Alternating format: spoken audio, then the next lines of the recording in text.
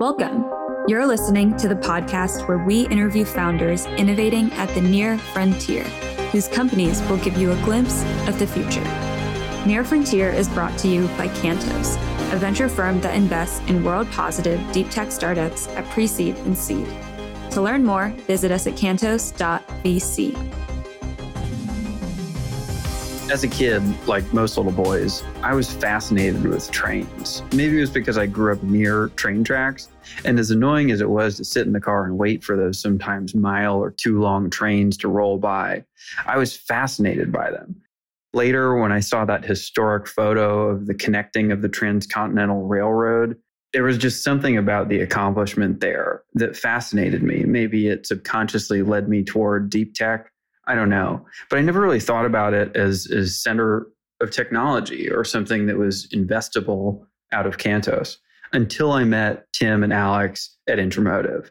The thing is, since the connection of the Transcontinental Railroad in 1869, trains haven't changed that much. There's some smart routing that goes on, but that's it. The trains got longer and longer, and it definitely doesn't move packages like a truck does, like packets on the internet. There's some diseconomies of scale that happened as trains got longer and longer. Well, Intramotev has set out to change that. They're electrifying and making autonomous the rail cars themselves. Rather than having to be tied to a locomotive, they want to unlock the freight from the drivetrain, and that necessitates electrification. The carbon emissions of the rail industry is not very large, but if you could manage to pull more cargo off of trucks, that would be huge. And you can only do that if you disjoint the drivetrain from the locomotive. So let's go talk to Tim. He's a former Boeing engineer that got turned on to trains again by his co-founder, Alex. And we're going to find out what their vision for the future of rail is. There's something about this conversation that just brought out the little boy in me. I don't know. It's like playing with trains all over again, but this time in the real world, much bigger and much cooler. I can't wait to talk to Tim. Let's do it.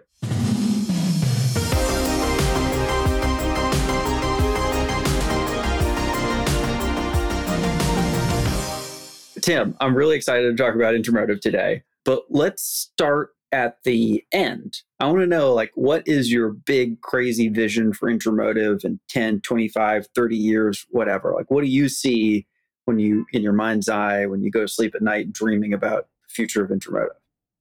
No, that's an interesting question to lead off with, is that future state of the future tech.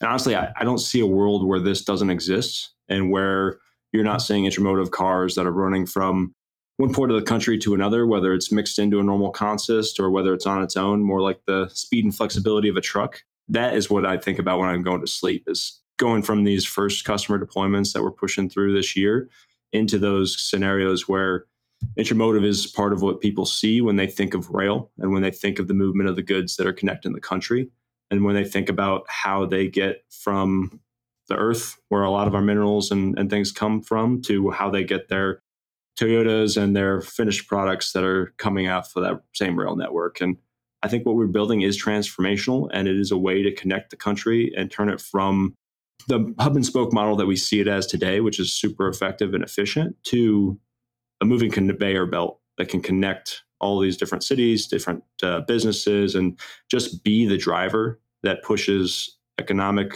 mobility and pushes growth in our North American region for the next several hundred years, just like it has for the last 200 years. So unless you grew up near train tracks, rail is probably out of the public eye.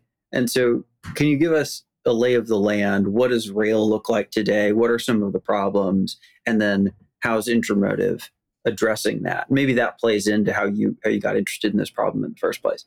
It's interesting because of the history of rail. So if you think back to a bunch of industrial titans who in the 1800s were thinking about how do they move their products, their goods, and they're thinking with a grand vision in their day of things like a transcontinental railroad, a way to connect the East Coast and the West Coast, the Pacific to the Atlantic.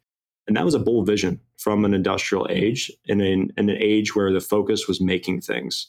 And that built this sprawling transcontinental railroad that works so perfectly that a lot of times you don't have to think about it.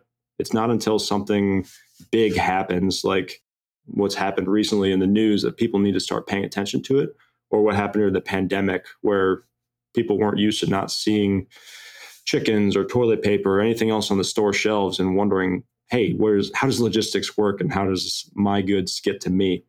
But I think at the time of rail being built in that way, it was built on the backbone of a steam engine with the power systems of the day, thinking about how do you move 10 cars and how do you move 20 cars. And then today, where it's grown to, I don't think those industrial titans would have really understood that now it's trains that are a mile or two in length, moving $700 billion worth of goods in North America. It's a massive amount of material, and it's the things that you might normally think of as far as commodities, and it's the things that you wouldn't think of as far as that's how people get their cars, their automobiles. That's how people get their TVs and intermodal containers.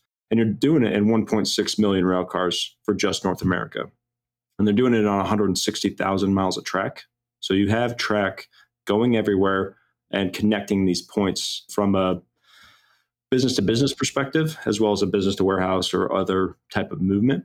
And it really is a strong mode of transportation with a massive safety and reliability track record that's really positive.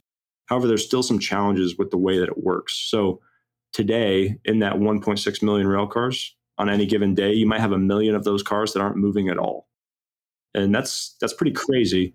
And the reason that is because in that million rail cars, when you're trying to build a train that's a mile long, there's an inherent latency and dwell that has to come into play. So how do you aggregate, sort, organize all those cars that need to get somewhere in a hub and spoke model? And you do it with a locomotive. So you do it with a large $5 to $10 million asset that has to move these cars, sort them around, and then ultimately get 100 of them that need to go in the same direction. That takes time. And in a world where we're pushing towards just-in-time delivery, that time is not always there. And then the other thing that drives with track in particular is like a national average around 3% utilization for that infrastructure. So there's some very high traffic routes, these major highways of rail, which are utilized a lot. And then you have these spokes, which you might get a delivery once a week on. That is really crazy from an infrastructure side of things to utilize that at 3%. So how do you unlock that? How do you take advantage of that 160,000 miles of track? That's really where we think the Intramotev vehicle unlocks that and changes the way that you think about the movement of rail goods in particular.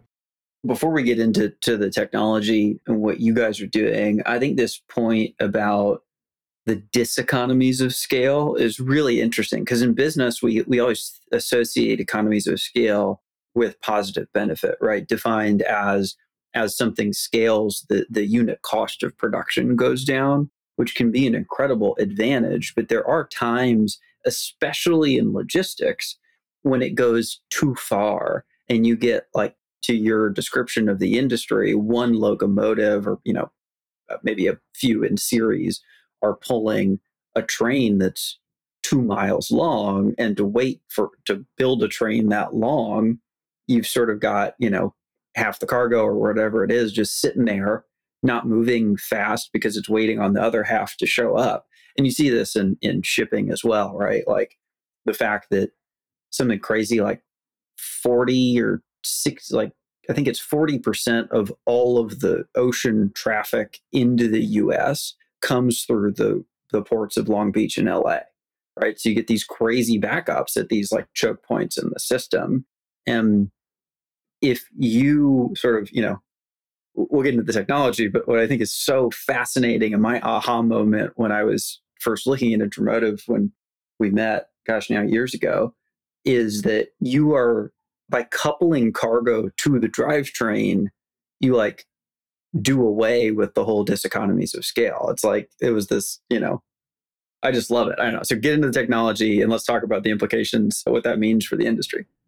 No, it is interesting. Like the immediate part about the business side of things really resonated with me because you hit two things. You have time and money, and you can optimize for one, the other, or a mix of them. And when you look at how you move goods overland, you've got rail, which is really optimized for the lowest cost mode of transportation.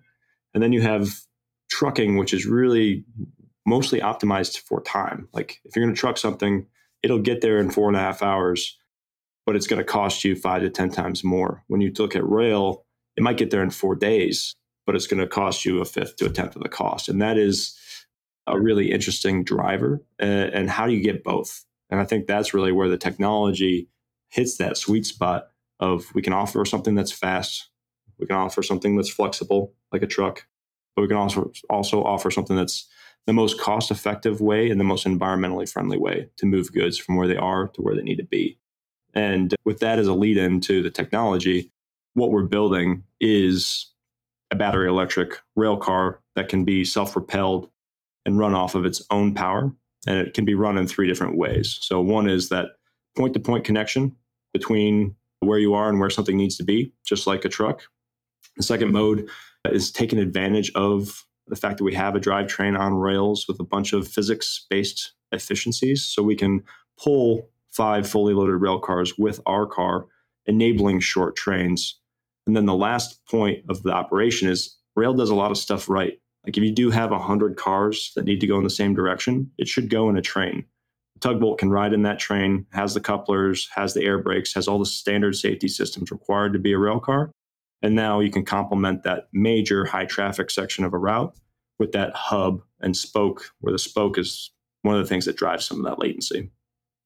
Yeah, tell us about, so there's 2 different product lines, the tugboat and the revolt. Tell us a little bit about what each of those does. Yeah, for sure. So the tugboat, what we do is we take a standard rail car and we upfit it. So we take the motors, the batteries, the drivetrain, transmission, and then our in-house developed sensory perception geolocation stack, and we put that onto the car. So a standard rail car might have a 40 to 50 year life to it, and it's a large investment in general. So if you can take that asset and you can upfit it, you can now give it that flexibility again with the drivetrain. And generally, we can do some things that are pretty crazy. We can move 100 tons of freight 100 miles with as little as 100 kilowatt hours of battery. And for an analogy, that's like your Tesla car. That is because of those physics efficiencies of steel track, steel wheels, low rolling resistance, built on the backbone of what a steam engine was capable of 200 years ago, and now driving where battery tech today is actually really well suited to solving that problem. And then the revolt scenario, it is very similar to a tugboat. It's not necessarily designed to run autonomously or absent of the train. It's designed to run in the consist and regeneratively brake. So it's kind of like a e-bike where if you start pedaling, the motors kick on and it starts pushing. And then when you're trying to slow down, it's regeneratively braking. But that solves a problem around what do you do when you have a mile-long train and you're trying to figure out how to charge a tugboat that might be in the middle of the consist. In the revolt scenario, you never recharge it. It's just passively collecting that waste energy that normally goes to heat. And then you can save up to 20% of your diesel emissions in a normal consist by building a Prius train. So you have your normal diesel unit, and it's part of those stepping stone technologies. The tugboat is that grand vision of how you fully electrify. The revolt is a step in that direction that gets customers used to working with electric power systems, hybridizes a consist. And when you're looking for silver bullets, this is a way to step into that scenario where you want that perfectly electrified solution. And how did you come to sort of figuring out what technology to build in sequence? Were these both ideas from the beginning, or did the market lead you to one or both of the solutions? Yeah, it's kind of interesting. The interplay of the how do you get here from where you are and the people that you interact with and that you build these relationships is really important. And I think it's important to give a shout out to my co-founder, Alex Pfeiffer, for why I'm doing this, because realistically, I never really intended to be working in the rail industry. It was a interesting full circle because Alex and I grew up in a town called Fostoria, Ohio, which is a rail town. And it's a place where we grew up seeing trains all the time. And at the time, they weren't really much more to us than inconveniences when we're trying to get to school and sitting at a long train waiting for 100 cars to go past. I go away from Fostoria, I go to South Dakota, play football there, get an engineering degree, and then I want to be a professor. So I go to Michigan State, research jet engines, get my PhD in engineering there. And then I want to be professor, but Boeing says, hey, you're a domestic PhD with an understanding of how to manufacture components for engines, and St. Louis could use you. So that's what brought me here. And I ended up getting an opportunity to continue the work that I was doing in my PhD, applying it to industry, and then connecting with WashU in St. Louis here to teach a class or two a semester. Worked my way through Boeing in the defense industry, building components for unmanned systems, building unmanned systems, and building some of the coolest tech that honestly you could ever think of, and get an opportunity to lead teams first, and then ultimately be a manager of teams, ultimately ending with 40 engineers before I departed Boeing, building flying cars, package delivery drones, and managing a $15 million annual budget. And we built some very cool platforms and products while doing that. And I go to 2019, a longtime friend with Alex, I go to California for New Year's Eve, and he asked me to read a paper, and he's doing case studies and doing his MBA, looking at supply chain and logistics and asking questions. What happens when you take all that urban air mobility tech and you take these competitive threats from trucking, whether it's autonomy or electrification, and you apply that stuff to rail? And that's really where the reality was, man, I haven't thought about trains since we were kids, and haven't thought about how, I mean, are we even using them? Like, what's the scale of it? And that's really where he educated me on the expansiveness of the network and the critical element to our supply chain. Then we riffed a little bit, talking like, well, automating a whole train or electrifying a whole train, the technology is maybe marginally an improvement in those scenarios, like 100 cars at 3.5 times the weight of a semi each. You already have the benefits of autonomy there. Like, it's not a cost savings per se, but what you don't have is speed and flexibility. So what if we electrified just one car? What does the power system look like? What does the battery look like? What does that look like for a customer? And that's the original origination of the product is, let's just make every rail car drive itself, and let's electrify each little rail car, because that's what customers want. And even at Boeing at the time, we were worried about our supply chain moving fuselages by rail from Wichita, Kansas up to Washington, or managing inventory of all the raw materials that you need to build an airplane. And it really kind of informed some of the early conversations we had of, okay, now we have this idea, who's going to be interested in it? And that led us down a long path of, let's just spend some time and find customers that say that they'll be interested in this. And that's what took us into these material extraction environments, mining in particular, where you have a lot of captive routes and you've got a lot of material movements. And we went in, ran some case studies for one mine in particular, showing them a 80% reduction in OpEx and a total fleet size shrinkage. And their response was very similar to that. Wow, like, we don't believe you, is the comma after that. Like, this is not possible. So they hired an external third-party consultant. They spent $250,000 and paid them to validate what we did, trade us against traditional trains, traditional trucks, and all the other autonomous and electric semi-truck solutions they could find. And we beat them. We beat them up front costs. We beat them on the recurring cost. And then we knew we had something, because at the end of that, they told us some things that we would have never thought about, which is mining materials is important. So you're trying to electrify.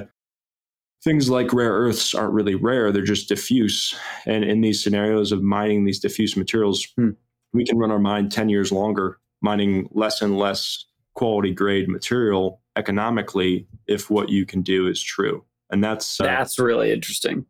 Yeah, it's unintended consequences and these interfaces of, I would have never thought of that. I would have never thought of the fact that you have small satellite deposits that have to get concentrated somewhere, and this makes it economical. And that's really a very good market for us to start with, because of a friendly regulatory environment, a friendly set of solvable problems for those customers. And that's because for these private rail use cases, like, it's they own everything. It's, their track, their land, and you kind of don't need to work with anybody but them, right? It's a nice sandbox. Yeah, for a lot of the cases. Yeah, and it represents a big part of the market. You've got billions of dollars a year of equipment getting sold to move dirt. I mean, that's really what the starting point is. Before you get lithium, before you get gold, before you get any heavy metal, you move a lot of dirt. And this is a way to do that in a very flexible and friendly way. And then how do you think about, going eventually expanding from private rail to, I as a layperson, I think of, you have intermodal connection where rail is sitting near, ports and/or trucking hubs, and we can get into the implications for Intramotev, meaning we need less trucks and lowering emissions drastically that way. And then sort of class one cross country rail. What's sort of the sequencing? Do you plan for Intramotev cars to be on all three, or are those the three broad categories? I'm again coming from the outside here. Yeah, no, I think you nailed it well, and it's probably good for any listeners that aren't familiar with rail to understand how it's set up. And really, you've got the big railroads that you're used to seeing. Those are the BNSFs, the CSX, the UPs of the world. Those are the class one railroads. But there's other classifications of railroads. There are class 2 and class 3. Largely, it's based off revenue, and largely they'll be called short line railroads, meaning they have a shorter line of track that might connect into the main hubs that go across country. And then on the lowest end of that, you have things like interplant railroads. So a steel mill that might be moving materials around their plant, or mines where they may be moving materials via rail, not necessarily because they're a railroad, but because it's critical to something else about their operations. And when we've approached this market, we've started at that part first. So the part of the gypsum mines of the world, or the calcium mines of the world, or the gold mines or lithium mines of the world, where they are at the most underserved side of the network, but at the same time, they're some of the most critical parts of it because they're the ones getting the materials out of the ground. And they're also private and captive in a lot of cases, or insular in cases, which is just, they're not necessarily interchange connected or interchange running routes. And then when we're talking about interchange, that's where you have two railroads that meet, and they might exchange a vehicle or a rail car across that meeting point. As we think about how we go to this market, we start in these captive use cases, these interplant railroads, these mines, short haul, back and forth, and kind of frequent moves. And we show them that they need less vehicles in total and they can keep them moving. And we help them hit their ESG goals while still saving money. And then on the short line cases, that's really where we can start to revitalize and renew a lot of the network that's there, and customers that may previously be served by rail that now have chosen trucking for some host of reasons can start to think about, well, now we can get better service, we can get better product visibility, we can know where our material is. Because once you electrify, you now have the ability to know GPS tracking. You can see where your goods are, you can see when they're going to arrive, and you can plan your plant production around that. And then long haul cases is that future state. So that's where you step into these longer routes going from the Atlantic to the Pacific, and you fit into that model of rail with the existing rail infrastructure, and you get that full end-to-end flexibility in that future state. And we prove it out as safe and reliable first in these private captive use cases. Then we step into these more regulated cases with waivers, and then ultimately work through a full regulatory environment for this class. And for the long haul, is that more suited to the Revolt product? So today, if you were to try to run long haul across the country, we would encourage a Revolt. And that's just because the class ones are set up to run long trains. And if you break the system going across the country, there's too much relying on that. Too many people are relying on that. Too many businesses are relying on that. The Revolt is well suited to that today with the current mode of operations. However, there is a future state where you can still platoon tugbolts together for traffic management, for energy sharing, and they're physically coupled again, which means they can kinetically share energy directly between each other in a way that you can't do with an electric semi-truck, you can't do with any other class of vehicle. And that's a nuance, it's an artifact of a 200-year-old technology that's actually a huge advantage today. But there's a scenario in the future where it's just tugbolts moving across the country and very flexibly packetizing that transportation network. And it's analogous to things like the internet. So you had a time where you might have a phone line where you can have one conversation happening on that line at a time. That's kind of the setup for a train today. You run a train, you have a fixed block, you can only have one train going through that at a time. However, if you start to packetize and you send data packets, just like physical cargo packets, now you can start to send you and I conversing from St. Louis to California while there's everything else happening on these same lines. You can start to see that world and that routing through the physical infrastructure of a rail car on a rail line in that analogy. And it's a really powerful unlock if you can take advantage of the infrastructure that way. Yeah, I love that analogy to the packets. I visualize, cargo moving itself around the physical infrastructure of rail.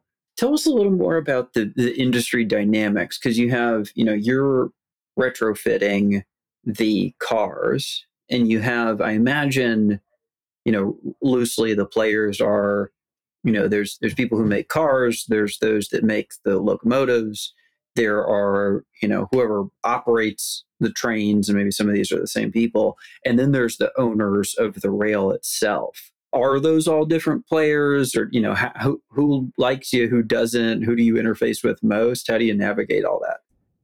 Yeah, I'd love to say that there's like one answer for all of that, and it's a mix. You've got car builders that are leasing cars into a pool. You've got the railroads that are coordinating to lease cars into a pool. You've got railroads that own track. You've got railroads that operate on public-owned municipality track. The reality is, I would just say it is dynamic. There's a lot of things happening, and you can imagine when you have 160,000 miles of track, you can find a representation of almost any use case. The dynamics of rail that's really interesting is that it is all private in North America. So if you're a railroad, you tend to either own or exclusively have rights to operate on a section of track. And that gives you a central controller for the stuff that's going on the network. So if Ian and Tim want to get in their locomotive and drive somewhere today, we can't just get on the rail network and go. From a freedom of mobility, that's maybe not ideal, but from a constrained autonomy and trying to make a solvable problem, it actually is really nice to have that. So you can say, I know what network traffic is happening on this network because I'm tracking the vehicles and the trains that are moving on it. And I can say with a fair amount of certainty that the rare events of something else happening are very unlikely. You have the right-of-ways of the crossings, you have relatively shallow turn radiuses and things like that. And you don't have as many unusual encounters where today, if our computer vision system detects something that it has never seen, a UFO lands in front of it, it can say, I don't know what that is, but I know that I am supposed to have track ahead of me, and today I don't, so I can stop. And I can safely avoid that, and then we can use reinforcement learning to say, oh, that UFO was actually a wind turbine blade or something else, but it can fail safe in that way. That is a big challenge for most other autonomy applications in an open world. And again, it's where rail, it's uniquely suited with a huge amount of advantages to be first, but it's also the industry that it's out, we don't ride on the rails. So we sit in traffic in Atlanta, we see semi trucks, we say, how can we make that more efficient? How can we automate it? How can we get those trucks off the roads? Whereas really the technologists and things like that are working in aerospace and automotive on these same types of tech aren't necessarily thinking about it first. And that's why there's so much opportunity here to just go after it and make a big change. Well, it's nice to have a constrained environment. I mean, a lot of the self-driving car, tests are in the neighborhood where I work, and I watch the Waymos and Zooxes and Cruise drive by, and they've been going for years because they're looking for those edge cases, which might take you a while to find. And that's because, as to your point, they're an open environment. But when you're building autonomy on rail, there's only a couple directions that you can move. Forward, backwards, stop, slow down, right? Those are kind of the only options. But given the constraint, I mean, I imagine there's a temptation almost to over-engineer the solution. And I know that you have some teleoperation features in addition to the autonomy. How do you, compare those two? What features seem to resonate most with customers?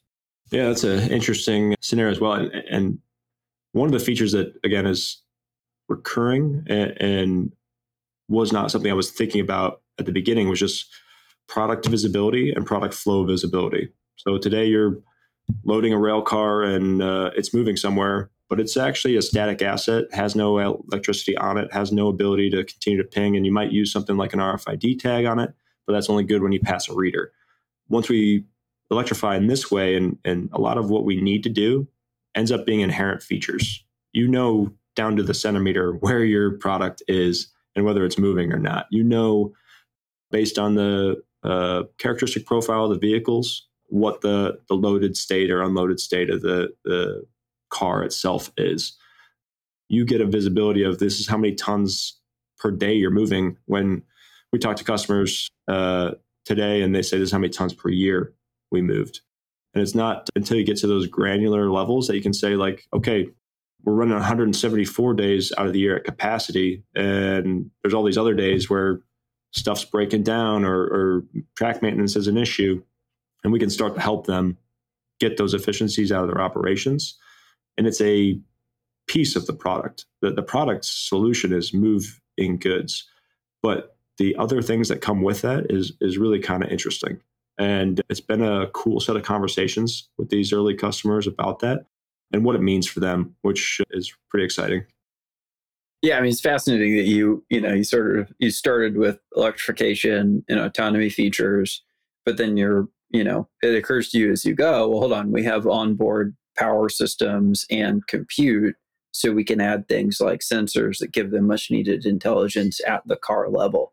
That's one of the nice things about being an innovator in an industry that is has not necessarily been tech forward, at least not on the information technology side of things.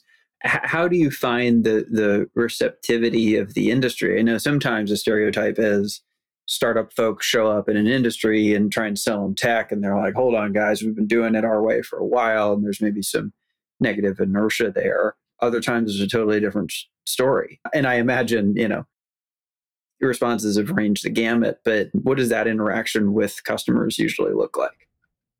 Yeah, honestly, I am approaching this as a rail outsider. One of the first things Alex and I did was find a local railroad and go ride around on engines with them and see what they're actually doing and see how they're operating, even before we engineered a full solution.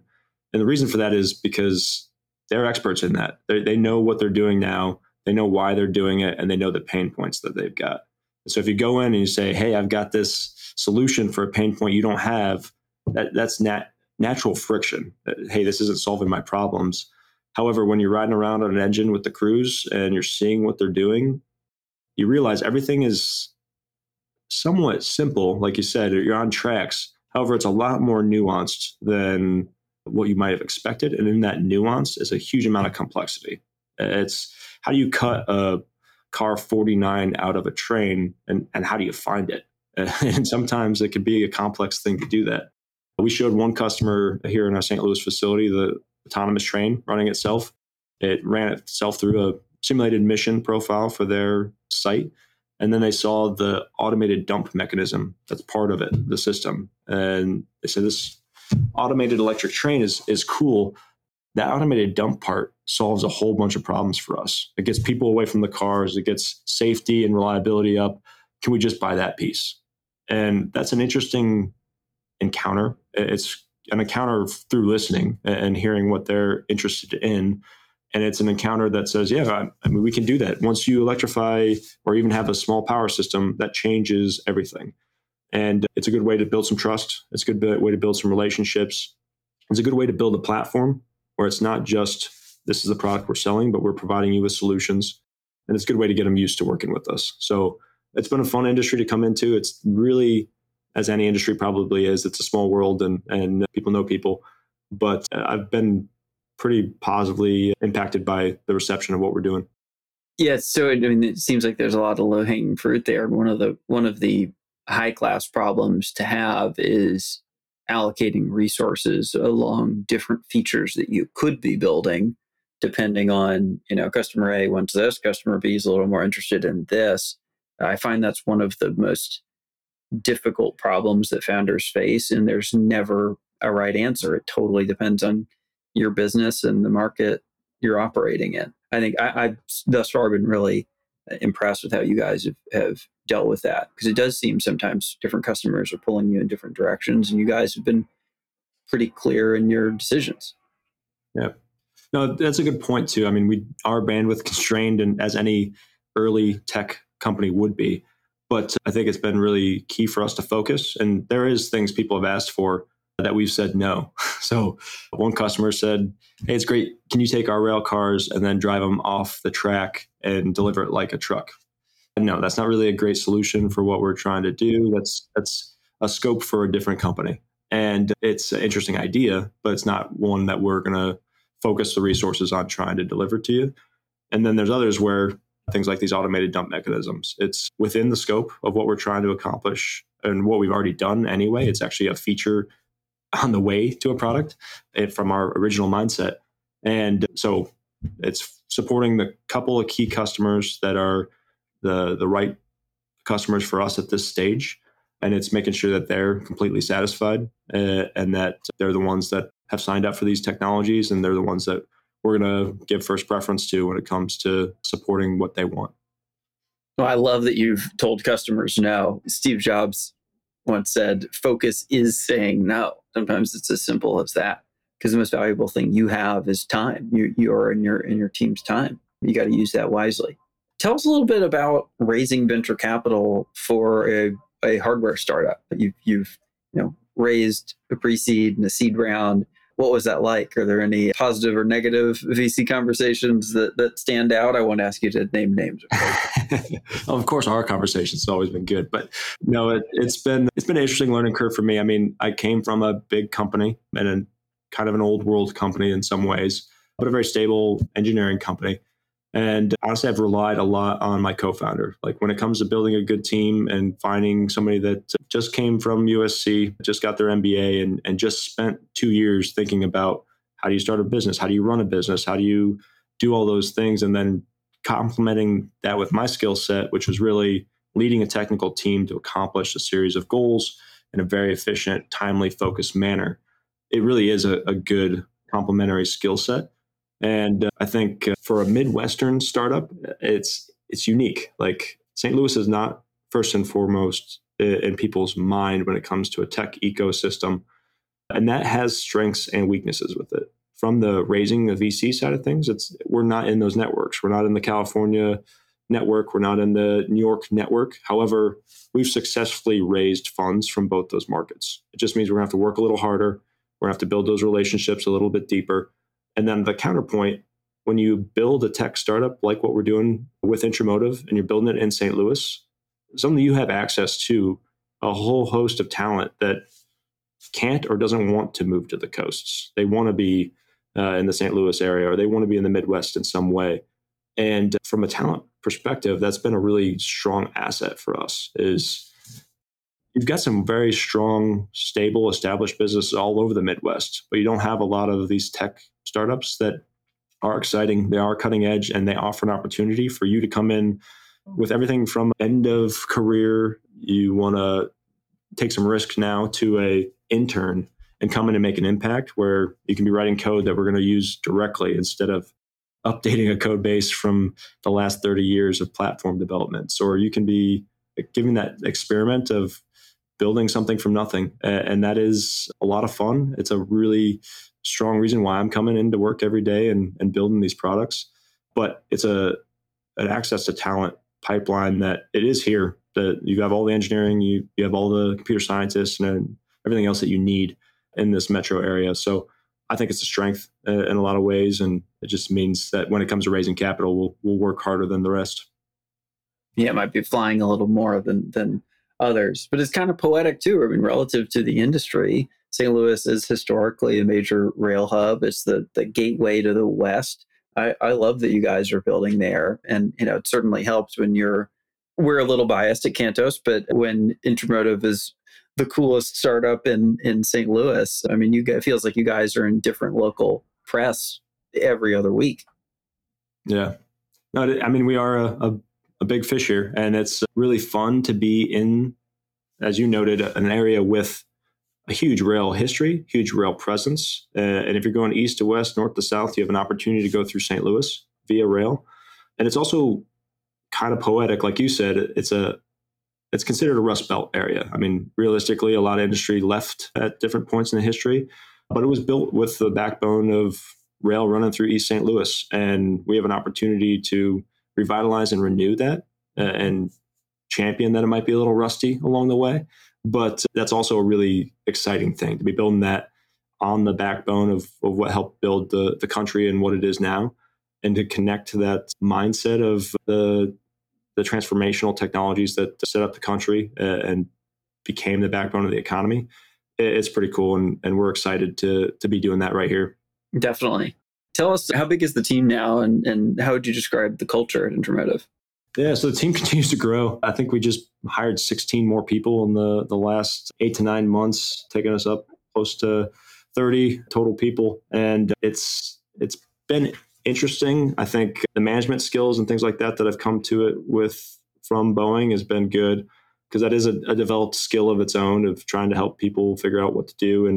And when you grow like that, there's always growing pains, but it's a pretty cool team. So we got a lot of Boeing connections, a lot of Boeing history, and that's a great company to be coming from. But we're also pulling in talent from the likes of people who have developed driver assist features and computer vision systems for Toyota, or people that have developed for Caterpillar in Peoria, who's quietly in Peoria deploying autonomous equipment all over the world in a very market-leading type of way.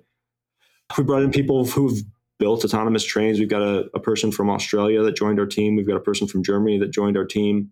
We've got people that have come from heavy equipment and industrial automation applications to people that have built hypersonic vehicles. And it's really fun, honestly, to be getting all these ideas, where one day we were talking about how fast we need to be processing from this specific sensor and how much data input is coming in. We have a person who's coming from the mindset of an F-18, flying 1.8 times the speed of sound.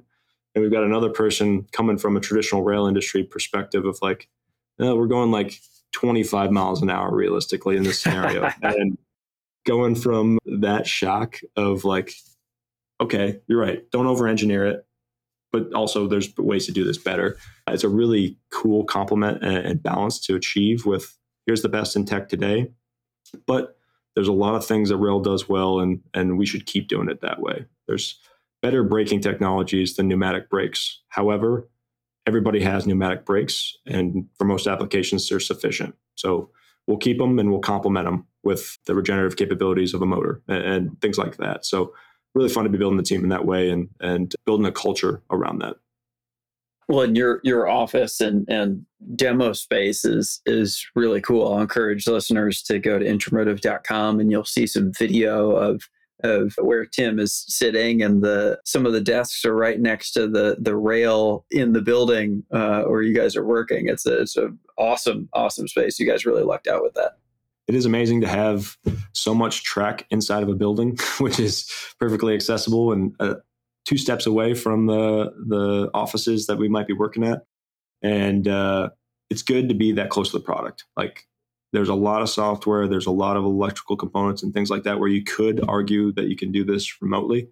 But when you see it moving and you feel a 60,000 pound empty vehicle that can be loaded up to 286,000 pounds rumbling down the tracks and vibrating, and you feel it in your chest, it is a pretty powerful, compelling thing. And it has that same type of feeling of being a kid at Christmas with a Christmas tree and a train running around the tracks, except now you're a big kid and it's a big train moving through a shop. So it's cool. It's amazing. Well, before I let you go, tell us what the next year or two are going to look like at Intramotev. What are you excited about, and what keeps you up at night?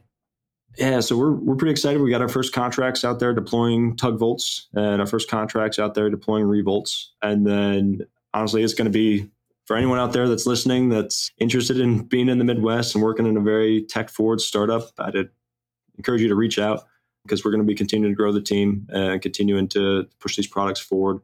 We are managing supply chain and things like that, just like everybody else, and going through those growing pains. And this next year, we're going to continue to make the product better, continue to update the product variants, continue to test and validate, continue to integrate, and hopefully we'll be releasing some more public videos of this thing live in the wild and running around here. So looking forward to scale that and replicate and continuing to engage with customers and show them what we can do and solve problems. Well, I can't wait. I'm so excited for Cantos to be a part of the Intramotev story. Thanks for letting us be part of the team. And I want everybody who's listening to know, I don't know why you would be listening to Near Frontier as a hard tech skeptic, but Intramotev is a seed stage hardware deep tech company that has revenue and is shipping product to customers. And, I know there's a lot of skeptics out there, probably not listeners to this podcast, who think that deep tech necessarily takes many, many years and tons of money to get to market. And that is sometimes the case, but certainly not always. And I just commend you guys for shipping product, for being relatively lean. And, you're building something that customers want because they're already paying you for it. I just think that's so awesome. It's such a testament to what you and the team have built, Tim.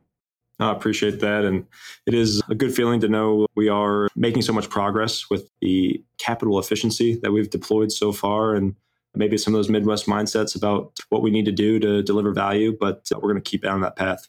Heck yeah. I love it. Tim, well, I will let you get back to it. You got a lot to do. Thanks for being on the podcast. All right. Thanks, Ian. Appreciate it. We hope you enjoyed this episode of Near Frontier. Links to external content mentioned are available in the show notes and at nearfrontier.com, where you can also find other episodes of the show. To leave feedback or suggest future guests, you can find us on Twitter at Cantos.